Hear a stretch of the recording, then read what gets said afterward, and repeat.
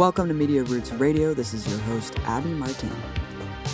So, this is part 2 of a 2-part series on the Don't Say Gay law in Florida, as well as the multitude of anti-gay laws sweeping the nation. So yeah, be sure to listen to that part 1 before you pick up in part 2.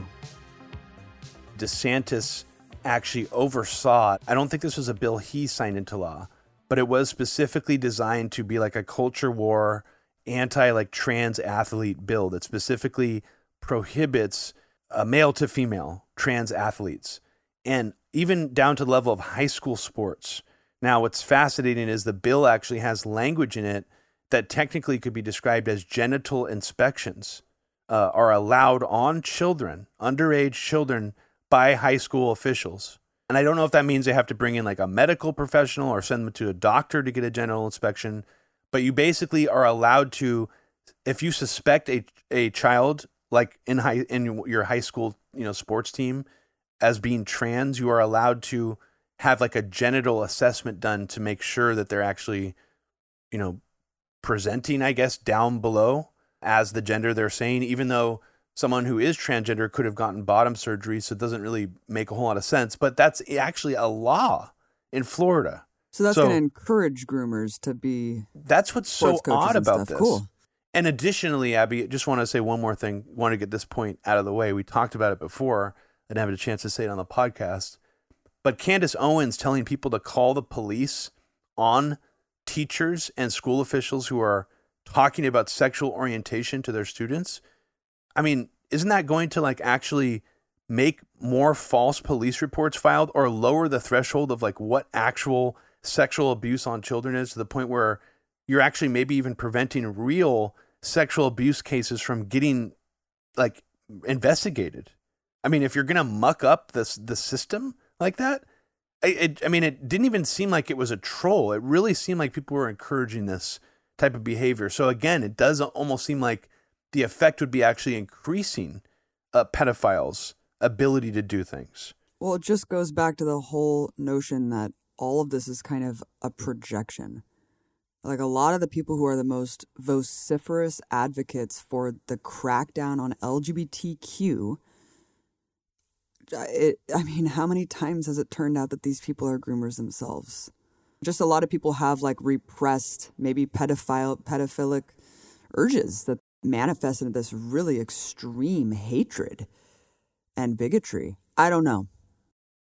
Well, it's just strange too how even the discussion that anybody on the left tries to have at this point, if you even come out now as someone who's even say if you're a therapist or a psychologist and you want to take this activist position where it's pedophiles are basically mentally ill and they should not be seen as complete monsters who need to be hung and lynched. Mm-hmm. That idea now seems more risky to say. It's but it's so weird because it's that should be the direction a healthy society should go in, is not that we should treat these people like they need to be drawn and quartered in the town square, that there is some, maybe there's a way to mentally help these people to become more healthy, functioning members of society. It's just weird how that's off the table now. It's just we just need to fucking round all these people up and kill them. But anyways, it's not even it's a weird seeing pedophiles where they don't exist is really the problem here. And that's what's strange, is pedophilia is a problem, and you should be aware of it if you have a child, especially, of that statistically it's most likely to happen in the home, from a relative, from a loved one, from and from a teacher too. So there is some sort of bridge here. I think they're taking advantage of this idea that school can be a domain for grooming and pedophilia. It's planting this idea in people's minds that now talking to kids about what a gay person is somehow grooming. I just find that absolutely bizarre. I did not realize, and maybe I just had been fooled by the alt-right marketing of Milo and, even Gavin McInnes shoving a dildo up his ass with his gaping asshole pointing towards the camera. I just figured that there's maybe a little bit more tolerance, but I guess I was wrong, because it's now just being gay and telling your student about it makes you a pedophile. according to these people. And I'm just like, Well, what? no, you're not wrong, Robbie. It shows you again how fake this is and how much it's being manufactured by this kind of think tank industry. Because I want to read an article, hang with me, because it has a lot of great information, and I just want to kind of lay out the landscape of the country right now. This is written on March 20th on NBC News. Quote, state lawmakers have proposed a record 238 bills that would limit the rights of LGBTQ Americans this year, or more than 3 per day, with half of them targeting transgender people specifically. Nearly 670 anti-LGBTQ bills have been filed since 2018, according to an analysis of data, with nearly all of the country's 50 state legislatures all having weighed at least one bill. Throughout that time, the annual number of anti-LGBTQ bills have skyrocketed from 41 bills in 2018 to 238 bills in less than 3 months of 2022. This year's historic tally quickly follows what some advocates have labeled, quote, the worst year in recent history for LGBTQ state legislative attacks, when 191 bills were proposed last year. Here's where it gets really interesting based on what you just said.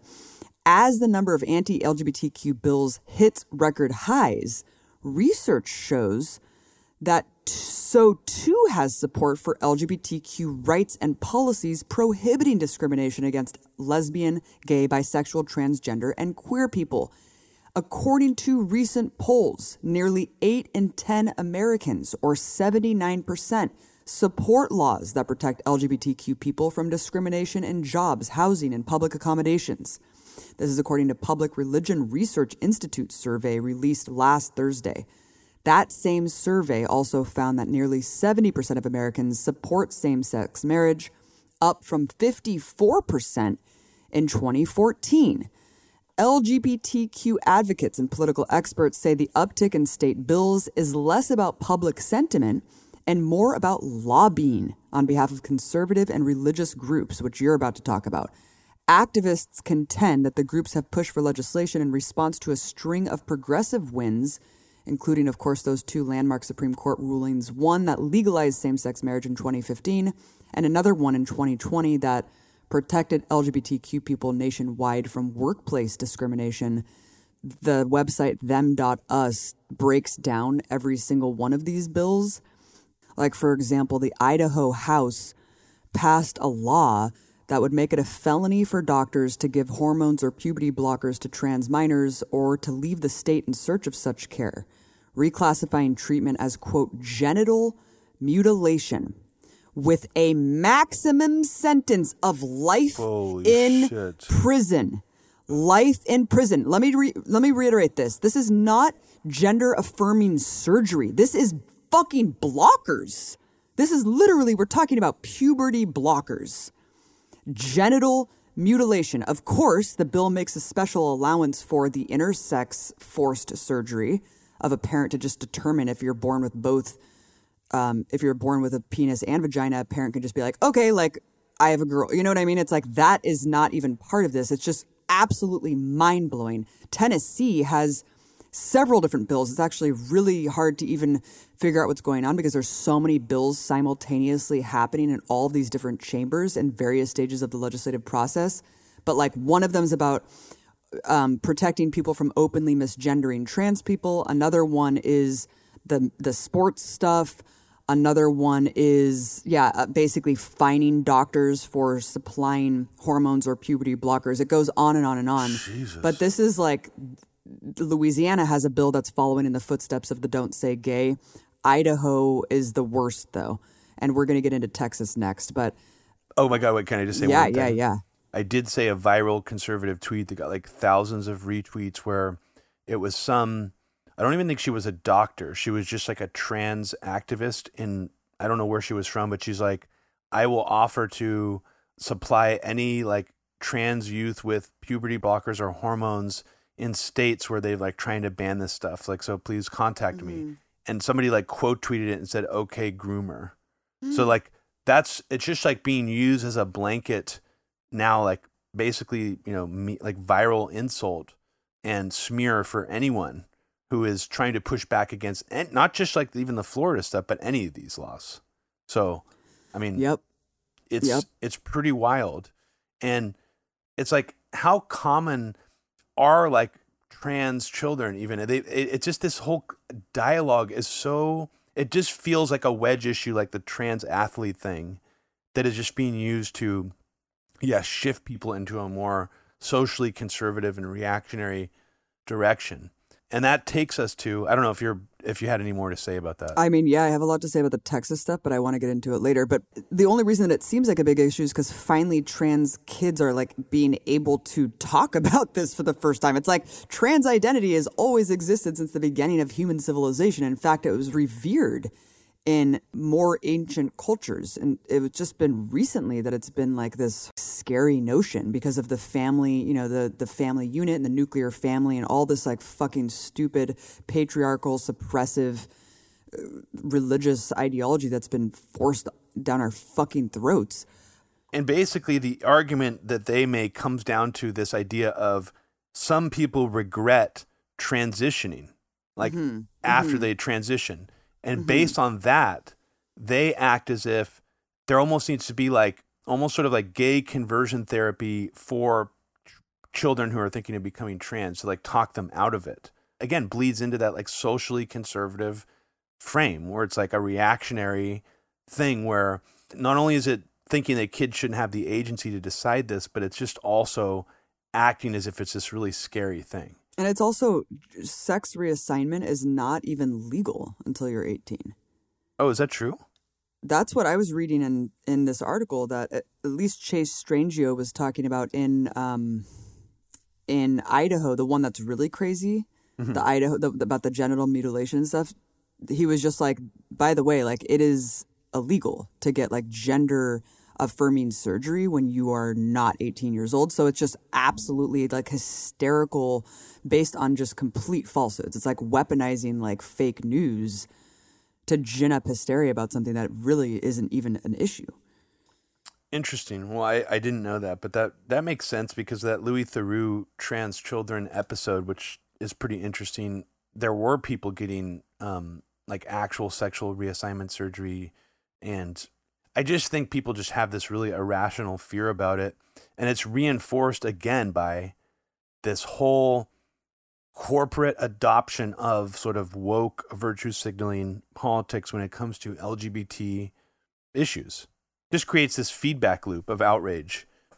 Even though the corporations doing this are doing it for cynical reasons, I believe. So Robbie, speak to this disconnect with where people are at, like culturally speaking, versus this ridiculous uptick in legislation that we're seeing last year and this year.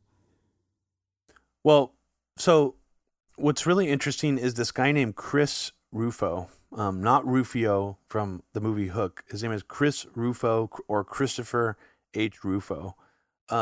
He is a guy that was sort of on my radar from, I think, like over a year ago for pulling up and leaking out or providing publicly internal corporate documents and internal U.S. government, I think Treasury Department documents, basically implying that there's this like heavy critical race theory, racial sensitivity training, like brainwashing happening on like even like all federal government employees. Now, looking into him, I found out that apparently he's considered the main influence for Trump passing an executive order like banning racial diversity training, like in any federal government like branch or whatever. Apparently this is Rufo's brainchild, and he had Trump's ear at that time. He's been on Tucker Carlson a bunch. He's basically taken the lead on pushing out a lot of like the materials that have driven this outrage about critical race theory. And he's planted this idea in people's heads that major corporations are basically teaching like all white employees that they're bad people and that they need to like see themselves as like lower than like a black employee, or like self-flagellate and like apologize for white supremacism in these like corporate workshops. That's like the impression that he's been trying to give. So for a while, I just assumed that he was just like one of these like guys like Chuck Ross or some like individual who was just being like fed documents or materials from somebody on the inside who wanted to drum up hysteria. But I didn't realize until recently that he's actually a fellow at the Manhattan Institute, which is a think tank that was co-founded by Reagan's CIA director, William Casey. And William Casey is like as CIA as it gets. He goes all the way back to the OSS in World War II. He's been involved in all sorts of CIA activity before he became the CIA director. Some sort of think pieces and different pieces have come out. One in the New Yorker that credits Rufo with being the sort of origin point of the conflict over, quote, critical race theory. How a conservative activist invented the conflict over critical race theory. To Christopher Rufo, a term for his school of legal scholarship looked like a perfect weapon. Now, I was curious this whole time just because, obviously I'm suspicious and implying something by saying that this guy seems to be part of some kind of operation run by this faction of like Iran-Contra CIA neocons, one of them who is long past but co-founded the Manhattan Institute, which he is a fellow of.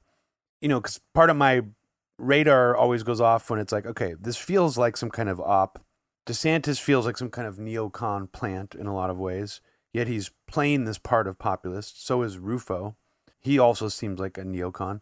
But what did Rufo actually put out in terms of like neocon stuff? Well, I found an odd tidbit from this New Yorker article that says Rufo in his early 30s worked as a documentary filmmaker, largely overseas, making touristic projects such as Roughing It, Mongolia, and Diamond in the Dunes, about a joint Uyghur Han baseball team in the Chinese province of Xinjiang. Now, just pausing for a second, does that sound suspicious to anyone else? I mean, anyone who listens to our program, anyone who follows this stuff, anyone who gets red flags about Tim Pool live streaming Euromaidan in Ukraine for Vice in 2014, anyone who gets red flags about that should get red flags about this.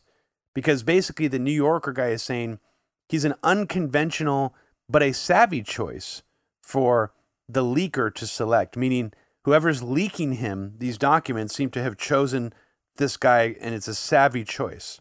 I don't know, I find it a little peculiar that this guy just kind of comes out of nowhere being this chosen conduit for all these leaks that fuel this fire, and he sort of cut his teeth doing documentaries in China about the Uyghurs.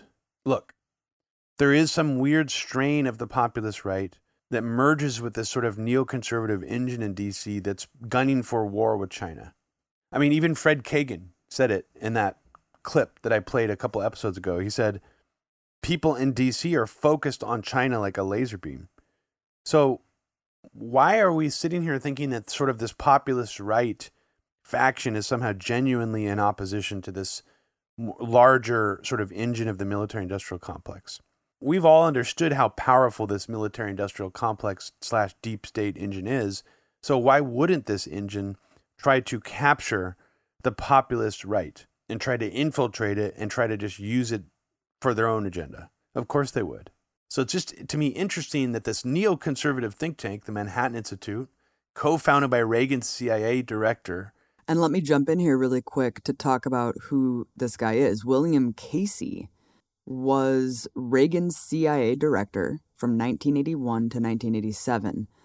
And it's really disturbing when you look at some of these quotes that he laid out there. And this is before like the complete takeover of the press, the billionaire consolidation of our media landscape, the working together with the national security state and these tech giants. And this is what this dude said. We'll know our disinformation program is complete when everything the U.S. public believes is false. I mean, when I first saw this quote, I actually thought it was fake because of how over the top it is. Like, you see these quotes floating around a lot in fringe politics, but this is a real quote, right? This is a real quote, and it's something that he said out loud in a room with several other people. And it really just sounds exactly like the scorched earth information landscape that we're wading through today. Like, the fact that this guy said that is just super eerie, and it hits way too close to home from the space that we're navigating right now. But Robbie, talk more about Chris Rufo. This random guy Christopher Rufo, who works for this think tank, the Manhattan Institute. This fellow at this think tank is now involved in basically being the center of generating another controversy, not about corporations teaching racial sensitivity training and getting people all hysterical about that, but now he's leaked documents, and the timing couldn't have been any more perfect. He also used to work for the Heritage Foundation back in the day and the Claremont Institute, which has a member of PNAC on its board. He all of a sudden, right after DeSantis, fires back at Disney and says, you guys are, in bed with the CCP, Rufo leaks internal video, Zoom call, internal meetings of like high up creative people at Disney who are behind creating content. I think people at Pixar might have been on some of these videos, internal videos of people basically at Disney saying that they are trying to incorporate pro-LGBT things into their like content that they're creating. And some people who are leaked in these video calls even say things like, I want to have like a 50% like over the characters represent some kind of like LGBT or like trans. Like some person on the video call who was an employee of Disney said, my child is pansexual. And that comment specifically like really triggered a bunch of people on like the groomer thing again. Like people couldn't even comprehend. I mean, like when I heard that comment, I'm like, that's a little weird that parents are having, like, I don't know how young this kid was that would identify as pansexual. If it's like a 8-year-old, like that would be sort of weird. I don't know. Like I would have to think about what that means. But like the way the conservatives were reacting to this internal Disney thing is just like, oh my God, Disney are grooming children. And this like amplified the grooming thing to like a level that was like just locked in to a point where it exploded to a level that I don't think I've seen since QAnon. And I don't think QAnon ever got to this level either. So you literally now have all these internal Disney videos going around that I think represent almost like kind of a pathetic, desperate attempt for these employees at Disney to feel like they're doing some good in the world. And they're doing it from within the prism of like a corporate serfdom system, and so it's like on some level, these corporations probably give them a little pat on the head and be like, yeah, like we want to represent LGBT culture too, because it creates this feedback loop of solidarity between the corporate, tops and the employees. It makes them feel like they mean something. And I think that that's mostly what it comes from. And a lot of these companies are California based. They are Bay Area based, like Pixar is. So you are going to have a lot of just organic representation in these companies of like LGBT people in general. So yeah, a lot of creatives are working as animators and storyboard, authors and stuff like that. And these companies either exist basically in the Bay Area of California, notorious hub for LGBTQ identity, and Los Angeles. And so, yeah, it's not surprising that a lot of the employees are wanting to advance these issues. It's a good thing. And it is actually sad. You articulated it perfectly. It's actually sad to see this kind of small inroads that these employees are trying to make in any facet that they can, knowing overall that they can never challenge like the corporate structure or basically their eternal serfdom working at a place like Disney or Pixar. They can pat themselves on the back and be like, okay, like I politically advanced, this like overall conservative corporation because I was able to put in, something about LGBTQ people. And really at the end of the day, I think that they all know deep down that that's really the only thing that they're able to do. And it's only because of that feedback loop that you're talking about. It's only because that they can then turn around and sell those products to well-intentioned liberals who think that something as simple as representation means that we are in a post-homophobic society. Oh, that too, for sure, yeah. And it also, I think, there's probably a lot of silver linings for these corporations too. Like, it probably also gives them a little less liability to be sued for discrimination because it creates this impression that it creates more of like an optical shield for them to seem like there's no way they could be discriminatory against like gay or people of color, for example. So I think there's interesting aspects to it that I don't think people explore enough, because it's become this just weird weaponized culture war issue where it simultaneously feeds into this populist right frame where it's like going against the elites, like going against like Disney, seems to be going against this elite faction. But in reality, it's really not. It's just sort of using Disney as an avatar to sort of amplify a very manufactured, in my opinion, and scary version of like a anti-gay hysteria culture war that is really strange. And when I say strange, I mean, it does seem like it's driven. Well, it is driven. This guy, Christopher Rufo, how is he getting these documents? Yeah, so who's this James O'Keefean dude, and how did this happen? Well, okay, so he himself, like I said, he's from the Claremont Institute, Heritage Foundation. He also, which is strange because you would think, okay, this guy's trying to, eliminate sort of identity politics or any kind of like indoctrination in institutions. Like that's going against critical race theory training, for example, is like something he's really prominent about. But yet he actually worked for a Christian think tank called the Discovery Institute and advocated for intelligent design to be taught in public schools, which is, I think, is interesting because it's like, well, if you're against critical race theory but for putting intelligent design into public schools, that seems quite contradictory. So I don't know what to make of that. But when I say he's like front and center of being a part of this controversy, he's not in the news cycle. All he did was he provided these leaks in two instances, the critical race theory stuff that he leaked, and in this instance, all these internal Disney Zoom meeting videos that he leaked. And nobody's really talking about him, and it just sort of became this right-wing issue that really, really blew up online.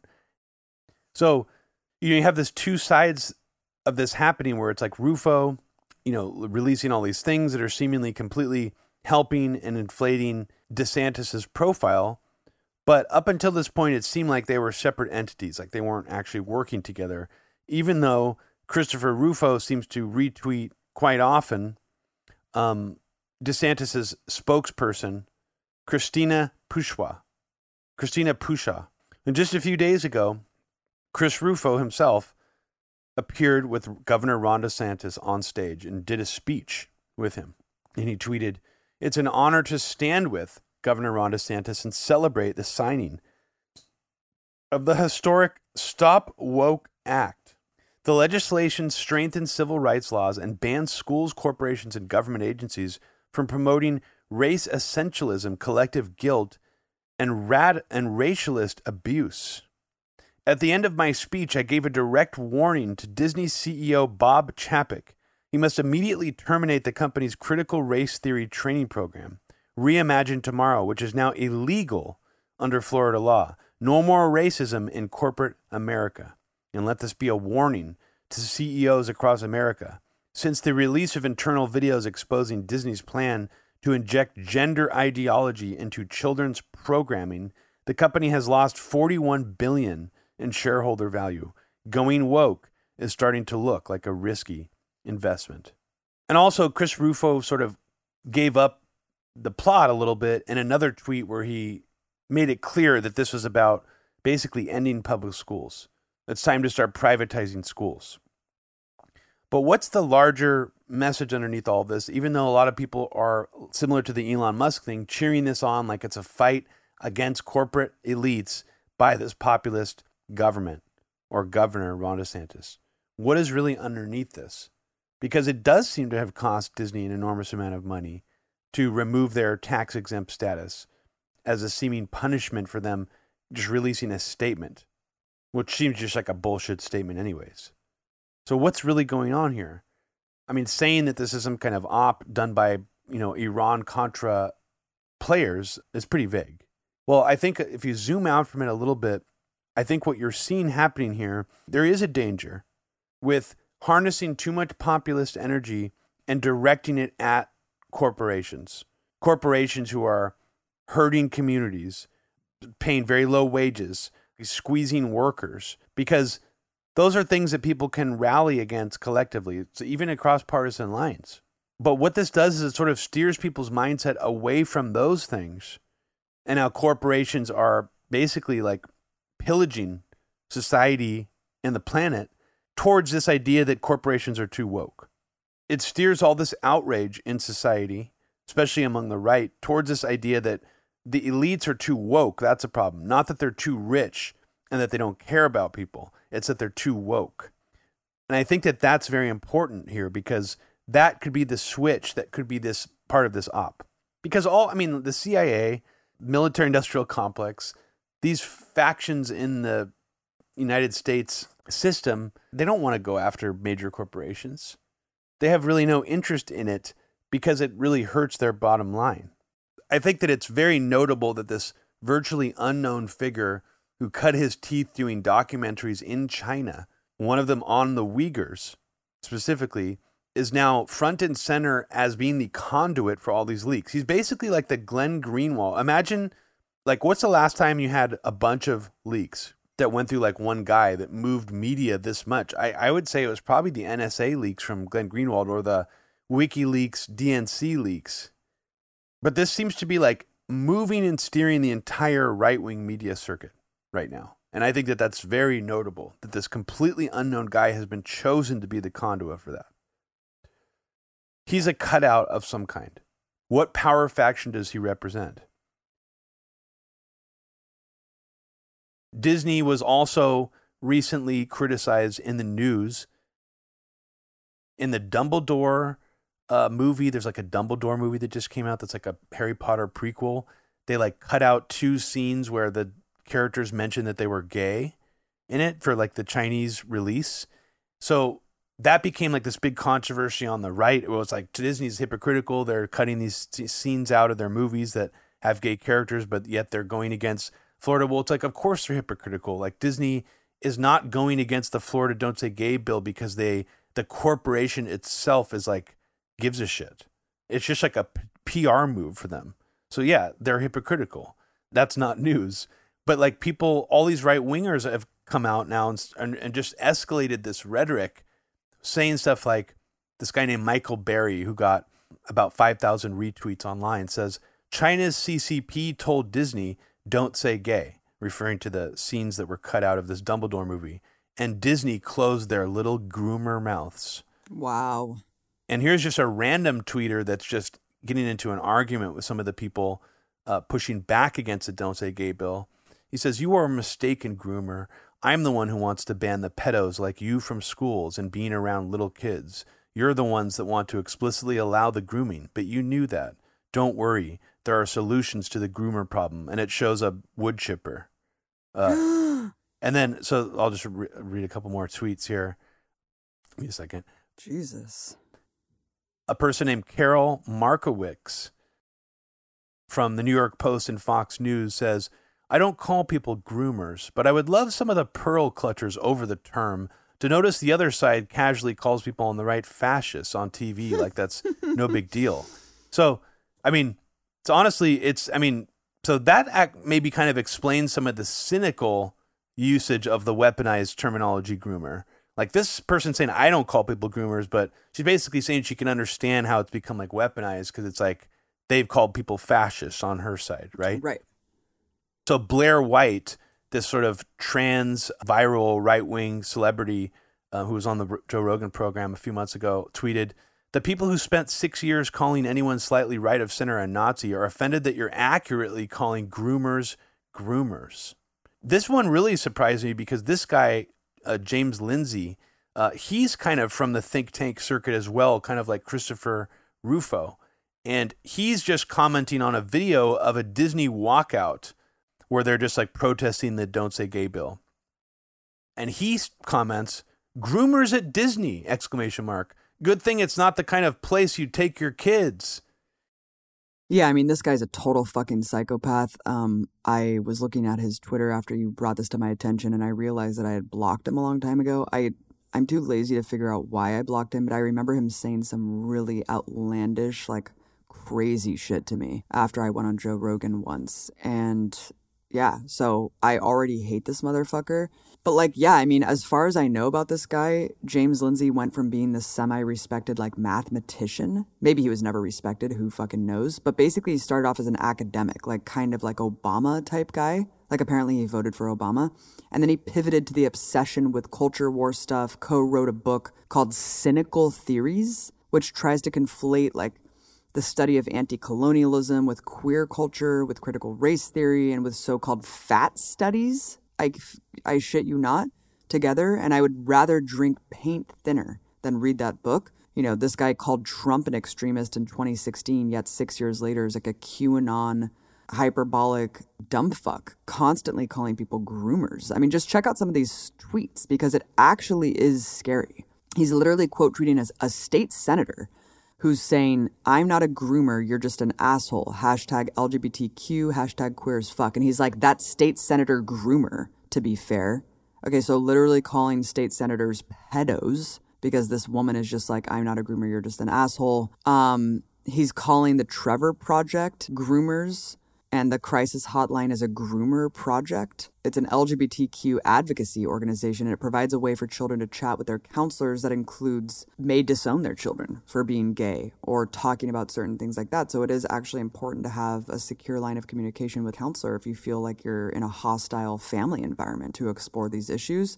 And so James Lindsay quote tweets Trevor Project, and he's like, because it's a groomer feature, groomer. Like, all right, dude, are you lobotomized or are you just like a fucking little baby who criticizes him by saying you're a groomer? Like literally that's just his thing now. He's just calling every single person basically a pedophile. I hope these people sue him actually, but you know, nothing's going to work because whatever.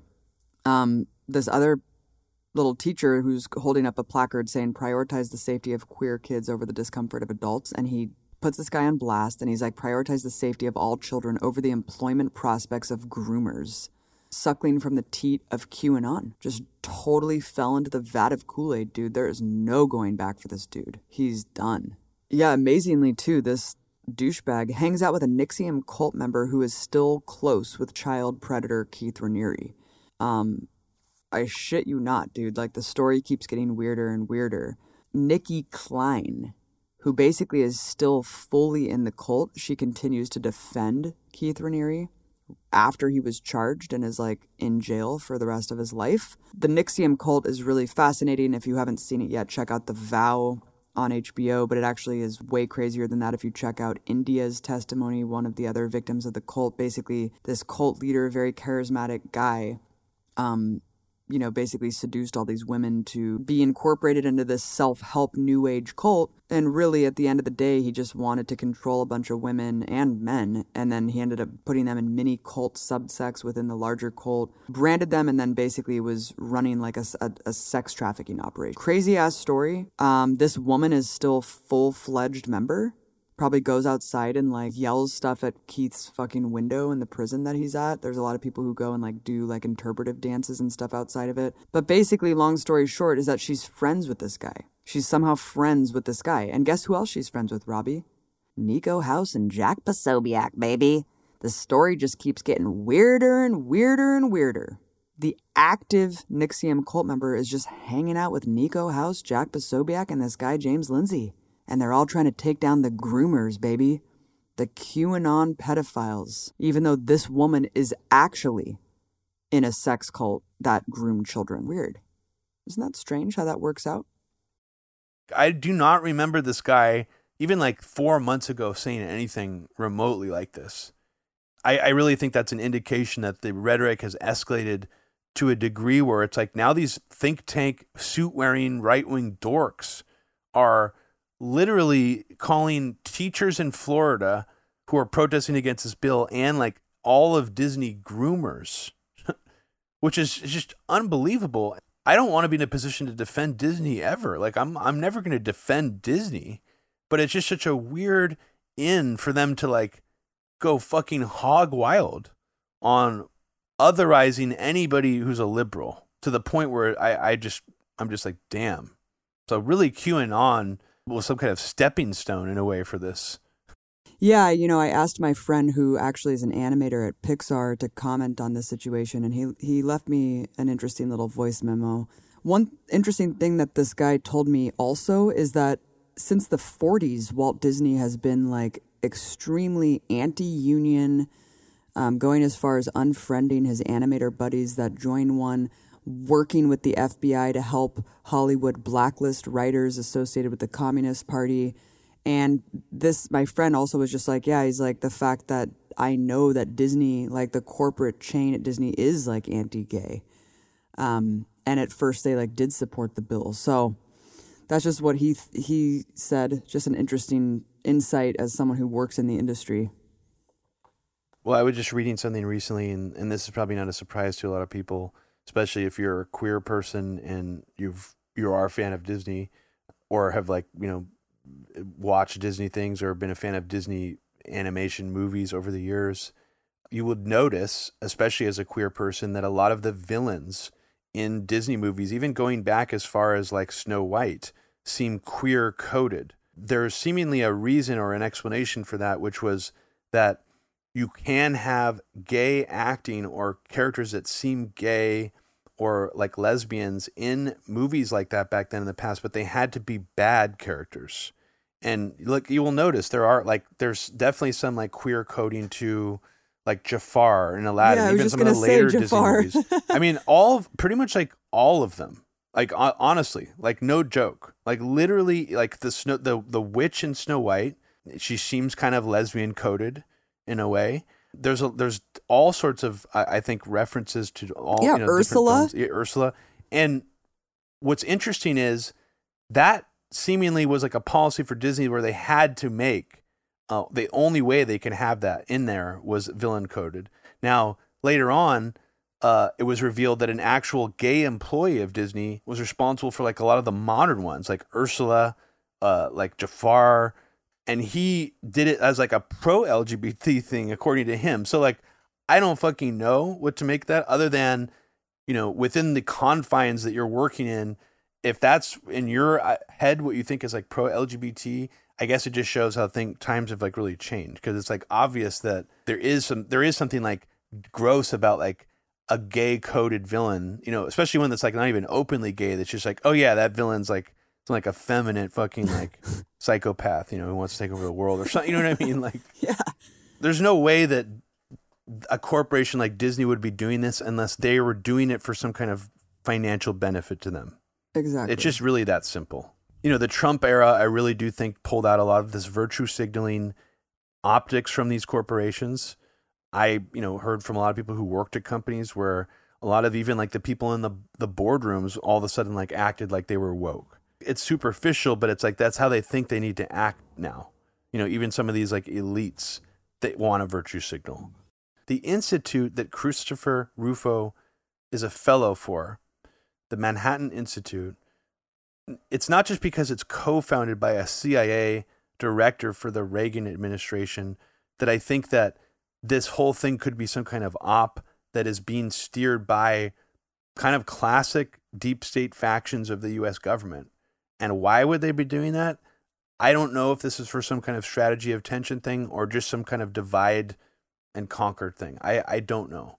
I do feel like there's reason to suspect that this isn't just some typical conservative move, especially because someone like DeSantis is also a big player in this. And I do think he is very suspicious, Buttigieg-esque, if you will. Now, the Manhattan Institute, just a little more background on William Casey. He was also Reagan's campaign director. He also was responsible for brokering the deal between Reagan and George H.W. Bush to take the VP slot. Now, of course, George H.W. Bush is also a former CIA director. Make of that what you will. He was also involved in Iran-Contra. He was the director of Central Intelligence from 1981 to 1987. So imagine the crazy shit that happened in between those years that he was behind.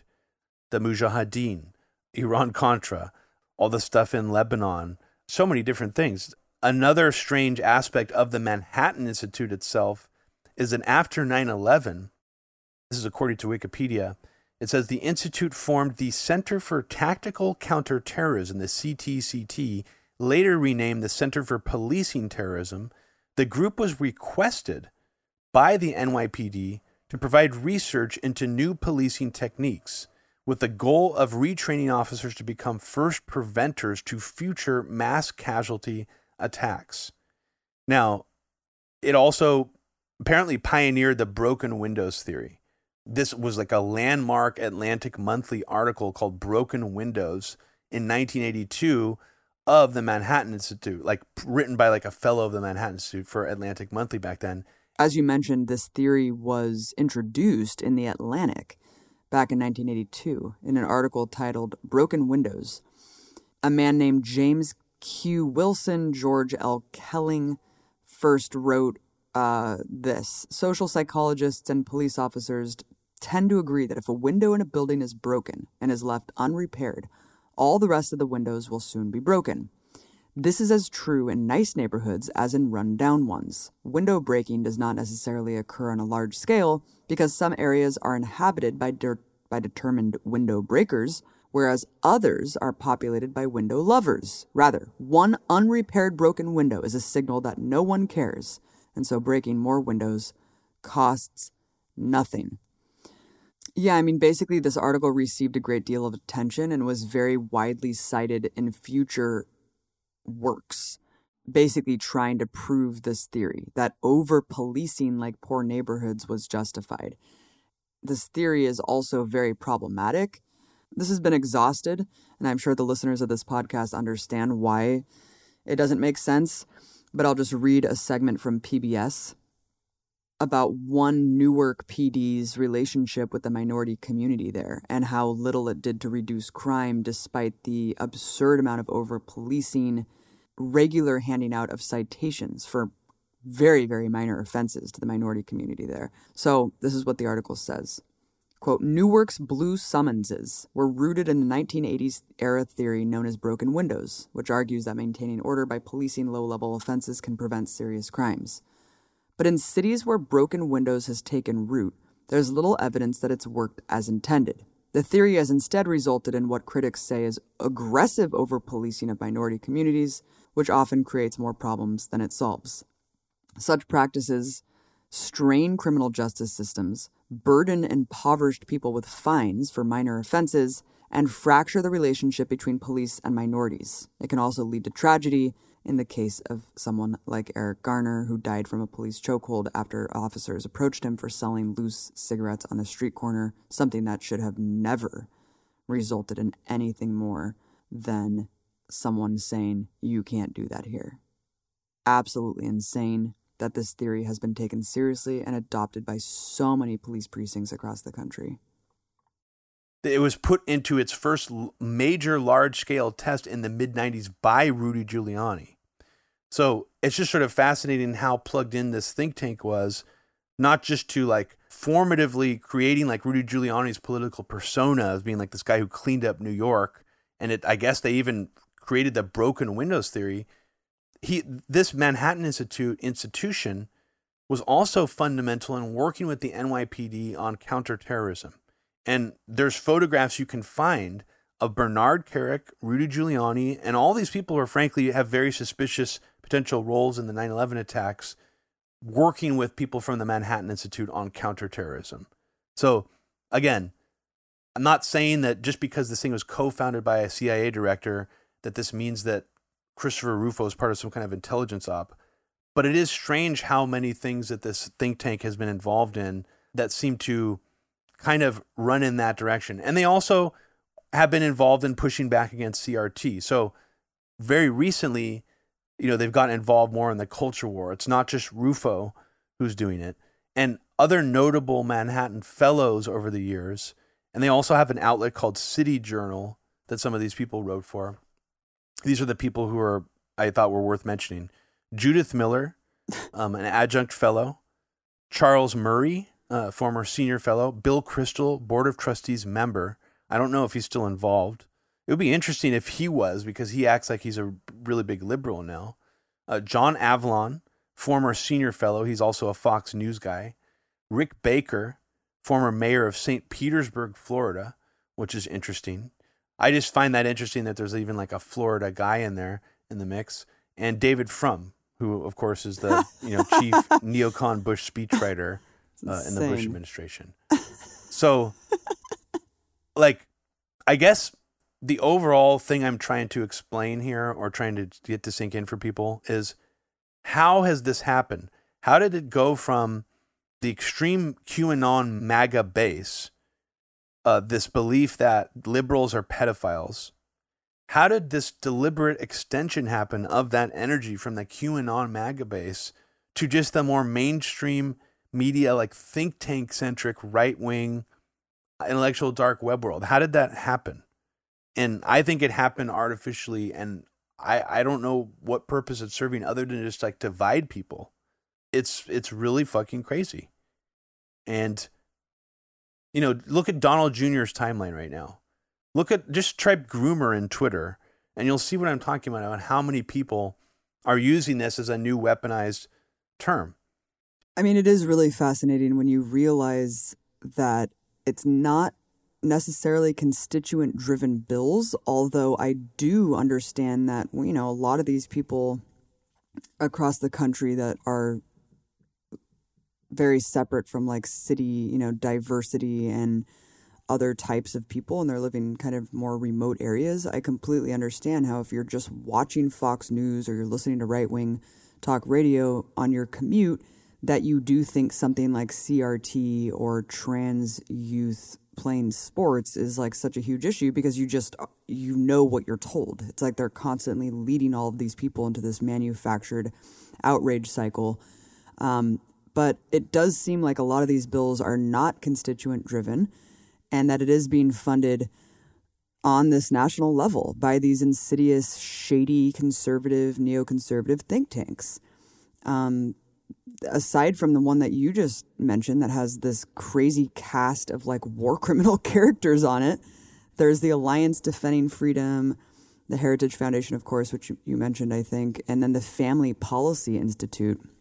And like all of these bills are being drafted by these think tanks and basically just in a nationally coordinated way. Similarly to the anti-BDS stuff, like you said, there is a very similar flavor to throwing all this shit at the wall, seeing what sticks, knowing even that they flagrantly violate like the Constitution in some regards, or our rights, or like the abortion one, for example. It's like, it's just this huge success of all of these legislatures passing all these crazy ass bills. And then it's like, they're just institutionalized. And then you just need someone to put themselves out there to actually challenge them, which is so crazy. It should be the opposite, where it's like, you can't pass bills like this if it's like so blatantly a violation of our civil liberties. But it really does show you that this is a talking point that's being used not only with the far right rise in this country, this culture war nonsense forced into this wedge issue to distract from real issues that could unite people against the ruling class. It's also worldwide. And you see this with like Russia, for example. I mean, the fact that like Putin continues to talk about like gender perversion and give all these nods to the West of like infecting, you know, their country with this like perverse, degenerate ideology of like transgenderism, you know? And what's funny is like right after the Soviet Union collapsed, Russia had decriminalized all same-sex activity, which was a full decade before the US, which brings me to, I guess, the militancy that was a current that drove so much of the LGBTQ struggle in this country. And it is like only until the last few decades that a big faction of it just became all about acceptance into mainstream culture. And so there was a huge rift, like there is with all of these groups, you know, like with Black identity politics, like the militancy of like the Black Panthers. It kind of separated off into how, you know, just representation and things like that, because the militancy is completely removed and all of these ideas are defanged of their revolutionary potential. And I guess I'll just explain the history too, and then I'll just end with what's happening in Texas. First, let's establish how criminalized being gay was up until relatively recently. Reading from The Guardian, In 1952, the American Psychiatric Association included homosexuality in its new Diagnostic and Statistical Manual of Mental Disorders, classifying it as a sociopathic personality disturbance.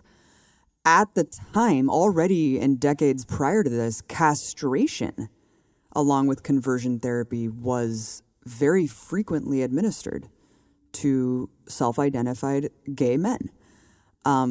I think at the time in the 50s, you would be registered as a sex offender, like a lifetime sex offender as well. Meanwhile, in the 50s, Joe McCarthy, anti-communist Joe McCarthy, was basically using this like new incorporation of homosexuality into his campaign against the left. So it was like he basically linked together communists and homosexuals like as the same deviant, subversive, subsect of American society. And like there's a quote that he said where he was talking to reporters and he said, quote, "If you want to be against McCarthy, boys, you've got to be either a communist or a cocksucker." Jesus Christ. The next year, Eisenhower passed an executive order that prohibited homosexuals from working for the federal government. This was an order, believe it or not, that stayed in place, Robbie, until 1995. So Wow. At the time when this executive order was passed, 5,000 federal employees were immediately thrusted like out of their positions. They were forced out of the closet. And then it just got wrapped up into the whole like anti-communist fervor where they like were unemployable. And then at the time, like established businesses could lose their licenses for literally serving patrons that they knew were gay. So at the time, this movement called itself the homophile movement. And this is where you see kind of a split happening in, as like the big hippie renaissance and all the anti-war protests and the Vietnam War, like it was burgeoning in this country. And a lot of the civil rights agitation was happening at the same time as gay liberation.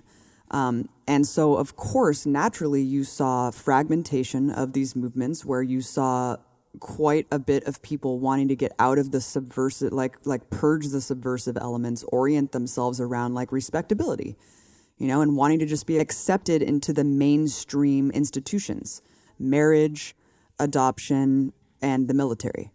And so you did see this kind of separation happening at that point, I would say around the Reagan time, where people were like saying we don't want to be associated with this militant revolutionary type politics that incorporates like black liberation and anti-colonialism. And we want to just appeal to the normalcy of like Americans. Like we just want to get married. We just want to be able to do all the things that heterosexuals can do. And so you saw this happening back then. In fact, the famous Stonewall riots that took place, there's nothing that exemplifies this better than that, because this was like a trans-led movement that, it basically paved the way for the first Pride Parade. All of these things happened, but this one famous activist, this trans rights activist that was part of a group called the Gay Liberation Front, which was associated with the Black Panther Party, and they were doing really militant actions like sit-ins, marches, civil disobedience. She gets on stage during all of this as like a Latina trans person who was forced to do sex work because of her disenfranchisement with these institutions. And she basically was urging like anti-capitalism to be a part of this. And she was like denouncing like the white bourgeois like gravitation of some activists at the time to just want to, just be accepted and to like distance themselves from what she felt like was like a liberatory philosophy. And I had no idea like how integral the Gay Liberation Front was at that time and integrated with like all the anti-colonial struggles. This kind of like this lens of international solidarity was really incredible to see. And then, of course, you saw the backlash. You mentioned Anita Bryant before. Now I'm going to read from the Washington Post to explain this backlash that happened after this movement had really took off. 1977, entertainer Anita Bryant mobilized the Save Our Children campaign.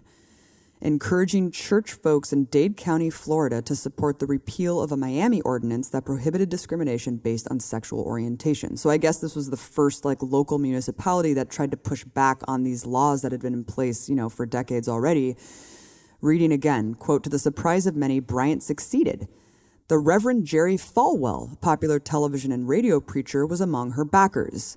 In 1979, encouraged by Beltway Republicans, Falwell launched Moral Majority, a grassroots political organization for religious conservatives. The new voting bloc supported traditional family structures, nuclear families with a male breadwinner and a stay-at-home mom, and denounced feminists, abortion rights supporters, and people in the LGBTQ community. Their first goal was to elect Ronald Reagan. And after he won, Falwell attributed Reagan's 1980 victory to moral majority support. And of course, right at the same time, Robbie, the AIDS epidemic started. It was just crazy timing because it just went right along with the backlash and folding in all of this radical fervor in the country and this agitation, revolutionary fervor. And it just got folded into conservatism and the crackdown of Reagan. And Law and Order and Reaganomics and basically the backlash against gay culture and this reactionary attitude from the religious right. And the AIDS epidemic really catapulted this, of course, because it was obviously seen as a gay disease at the beginning. In fact, this Washington Post article talks about all these stories that were written from mainstream publications like Newsweek that really, it's fucking crazy when you see the language that these publications were using, basically saying, including Jerry Falwell's, talking points, basically questioning, valorization of sexual freedom. That's basically what these publications were doing to bolster these crazy religious talking points that, yeah, this deviancy, this sexual deviancy is, what's leading to this epidemic, and maybe we shouldn't have really, ran with this new sexual identity and let them run free. And so basically what it came into with the advent of Reagan's whole fucking crackdown on everything that was good coming out of the 60s and 70s was basically this notion that good gay people accepted monogamy and capitalism. The bad gays lived in this bohemian lifestyle. They indulged in this casual sex. They were against the family structure and they would die because of it. They were basically being punished because of this lifestyle and that they would die. And so... Well, can I just say something real quick about that? Please. The dichotomy, I don't even remember that dichotomy even existing, honestly, when I was younger. All I remember is the image being presented during the Reagan era and even the Bush era, the first Bush era, of being degenerates. Even the idea of a gay person being around children as a profession, as a teacher, for example, my third grade teacher. I remember very clearly, I think I was maybe 10 or 11 by the time that became a controversy at the school. It was merely based on this idea that gay people should not be around children. And it wasn't because they're going to discuss their sexual orientation and that could be conveyed as grooming. No, it wasn't that. It was that they might be also child molesters. That there was a conflation during the Anita Bryant period where it's they should not be around children because they are potential pedophiles. And that was sort of a thing that people actually used to really believe. And I do think conservatives largely evolved out of that mindset over time. I would hope, I don't really even hear, even though conservatives have some wacky beliefs, I hear conservatives being casually racist all the time. I don't hear conservatives being casually conflating homosexuality with pedophilia in this day and age. We have such historical amnesia that we don't even remember how militant people were back in the 60s and 70s and the Black Panther Party and all these movements that were armed and shit. It's so far removed from our perspective now that I feel this is the same thing. Somehow it got worse. It was when the gay liberation struggle took off, it was with all of these other really militant movements that all merged together, and then all of a sudden it just completely reset, where all of a sudden it was gay people are pedophiles, and that stuck for decades to the point where it was a witch hunt. Gay people are not just potential pedophile. At the same time, it was it's now combined with the fact that they are carriers of a deadly disease. Right. They are pestilence carriers, and that theme of like a class, an underclass in society being associated with a disease, like bubonic plague, like poor people, that's a theme that really, I think people underestimate with AIDS, like in terms of that specifically, like smearing a sector of society with being like carriers of a disease. They were it was like they were dangerous. treated like lepers. Yeah, basically. Yeah.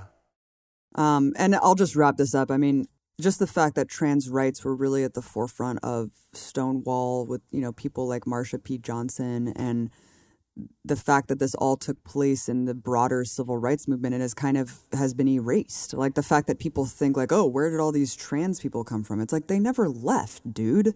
Like this was always here. It was almost just so that the gay liberation struggle became whitewashed in a sense to become folded into the normative institutions and practices. But even so, Robbie, how funny is it that like people like Barack Obama and Hillary Clinton were still not accepting of LGBTQ marriage and stuff until relatively recently? Like, it's just funny to me that even that was too much for Democratic politicians until relatively recently, I mean, in a way that was so fucking ridiculous that Terry Gross on NPR actually had this like confrontational moment with Hillary about why she evolved on gay marriage. And it's the only time like one of these phony Democrats have actually been grilled in an interview about like just arbitrarily changing when it became safe to. Obama actually did it in a much more, I think, really cynical and gross way that I think actually set the template for the corporate virtue signaling we're seeing now. And that was because he did, and I don't know if you remember this specifically, the It Gets Better campaign. Do you remember this? I don't. So this is before Obama actually came out and was pro-gay marriage. He actually did a White House campaign where he and several other people from the White House and inside the government got on camera and like talked about this LGBT struggle and how it gets better, like acting as if there's hope, like it's going to get better, before Obama even changed his rhetoric on like being anti-gay marriage, which he still officially was. Now he hired actually Dan Savage. Oh my God. To do this campaign for him. And the fact that Dan Savage like helped facilitate this, it just shows how much of a piece of shit he is. And it's like, you're literally giving all these gay people hope to buy into this when literally the guy hasn't done anything for you. And he's still not even willing to say that he supports gay marriage. I mean, how fucking, it's like Obama wanted to have his cake and eat it too, back when he was still being very conservative in his rhetoric. I mean, it's gross. That's disgusting. Yeah. Disgusting. Yep. These assholes, these cowards couldn't even come out and support same-sex marriage. What a disgrace. Yeah. And Gavin Newsom was the one who got, I think ended up getting like most of the political points for that. Because he was like the first governor, I think, to do it. Maybe he wasn't, but I remember him being sort of front and center of that. But yeah, I mean, and now you have this kind of woke washing. I mean, like the whole pink washing of Israel, it really is because of the LGBTQ persona that they've adopted. And this bleeds over to America as well in terms of pride.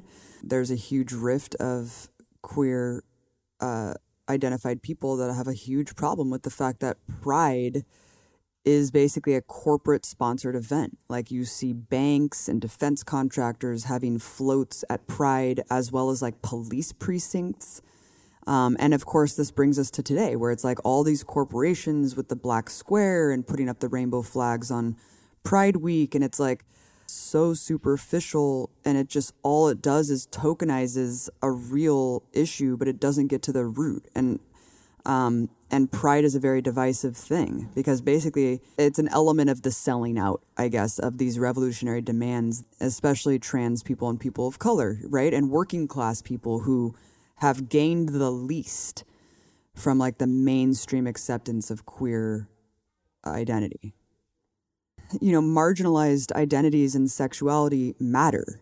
Like all of this matters. And it all has revolutionary potential because it's all linked to class oppression and discrimination that are outgrowths, I feel, of the horrifically unequal society in which we live. And it's the same exact problem with adopting representation of marginalized races and stuff into corporate boards and political and like the U.S. empire's like political class, because it's all about advertising. Essentially, at the end of the day, it's all about superficial inclusion that doesn't address any issue or structure of why these people are discriminated against, why these people continue to be oppressed in this country, why it is that you can have 300 anti-LGBTQ bills passed in 2022 in local state legislatures. And you know what? There could be massive intervention from the federal government. As much as Biden loves to tokenize queer identity and trans people, it's like, well, where's your intervention, dude? You could very well say, no, we're going to ban all of this. Like, this is super discriminatory and crazy, but they don't want to because they don't want to step on the toes of these conservative psychopaths and the evangelicals and like the neocon think tanks that are pushing through these pieces of legislation. So it's so hypocritical, self-serving, and cynical every way you look at it, which brings me to, Texas. It's just another horrific bill, Robbie. Texas Governor Greg Abbott on February 22nd directed, this is really fascinating because it wasn't even a law.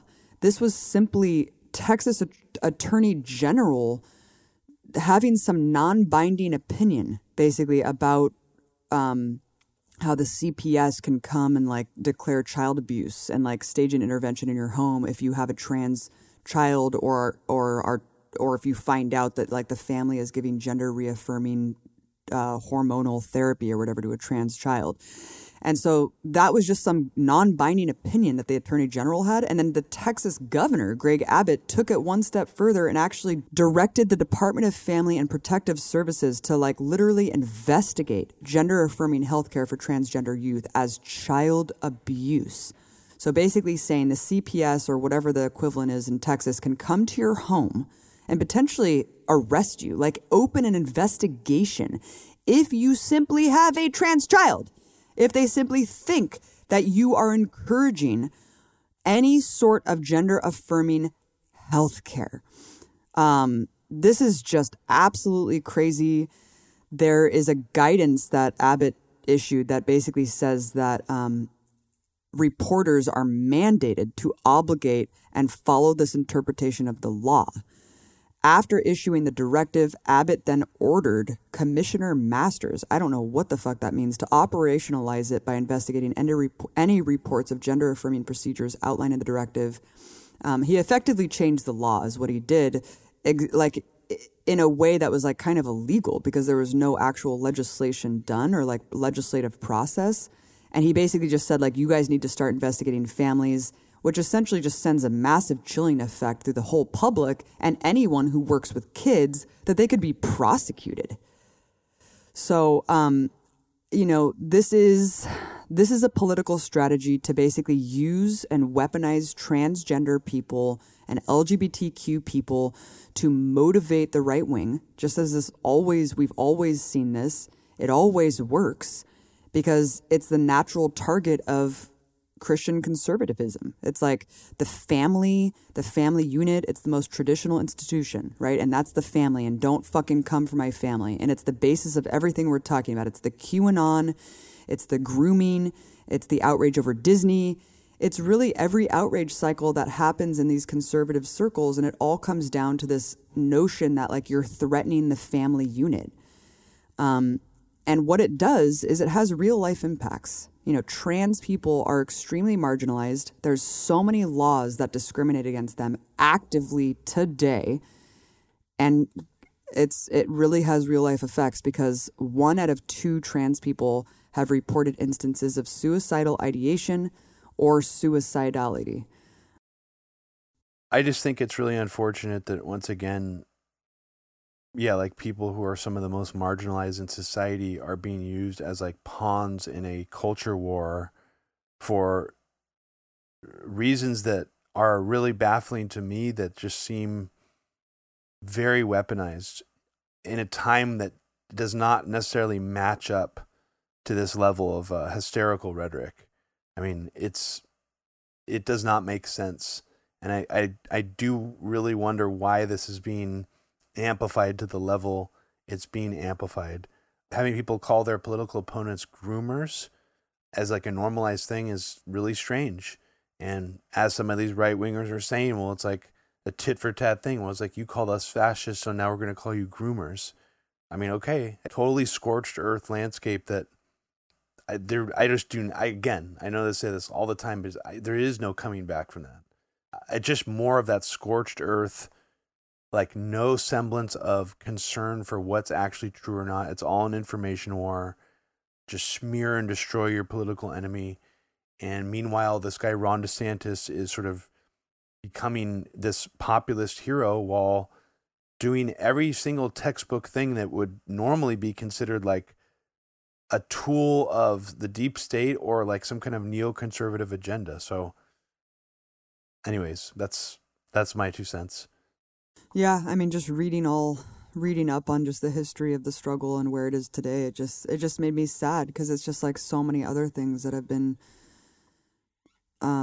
it's just whitewashed. We don't really understand the militancy behind it. We don't understand the potential of linking all these struggles together, and now it's just ridiculed by disturbingly many people on the left as well, that discard these issues as irrelevant, as a distraction, and they aren't. I'm sorry, just because they've been adopted in a superficial way by the ruling class, it's advertising, baby. It's fucking capitalism.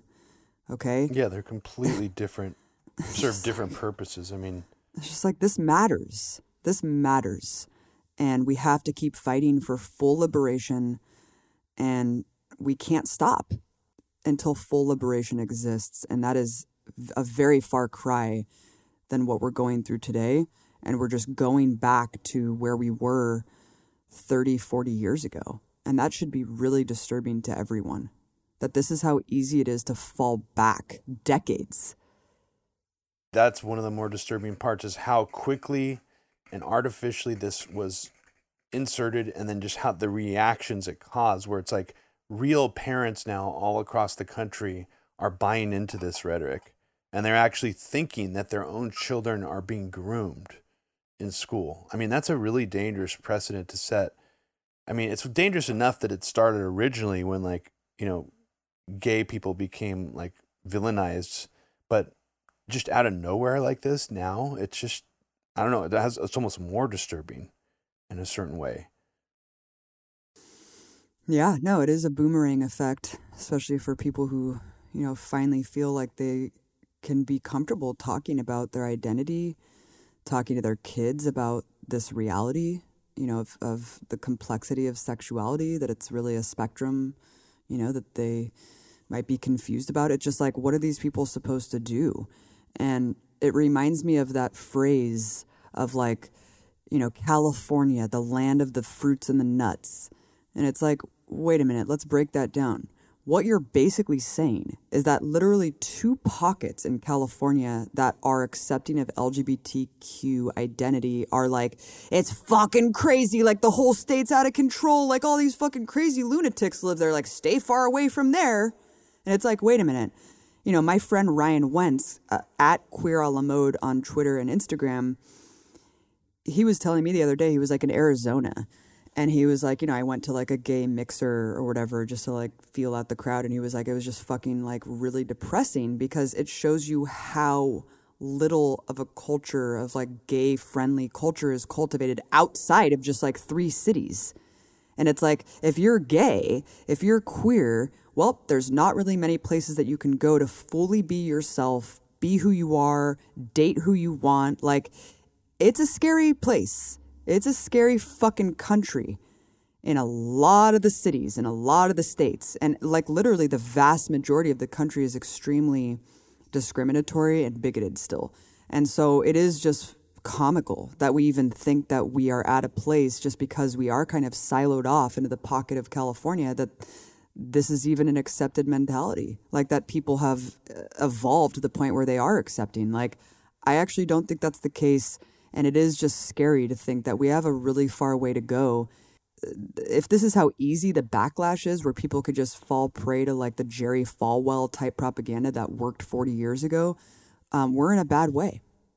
We're in a really bad way. And it just shows you the need, again, to like really take this seriously and incorporated it into the class analysis that you have and to all the things that we fight for today.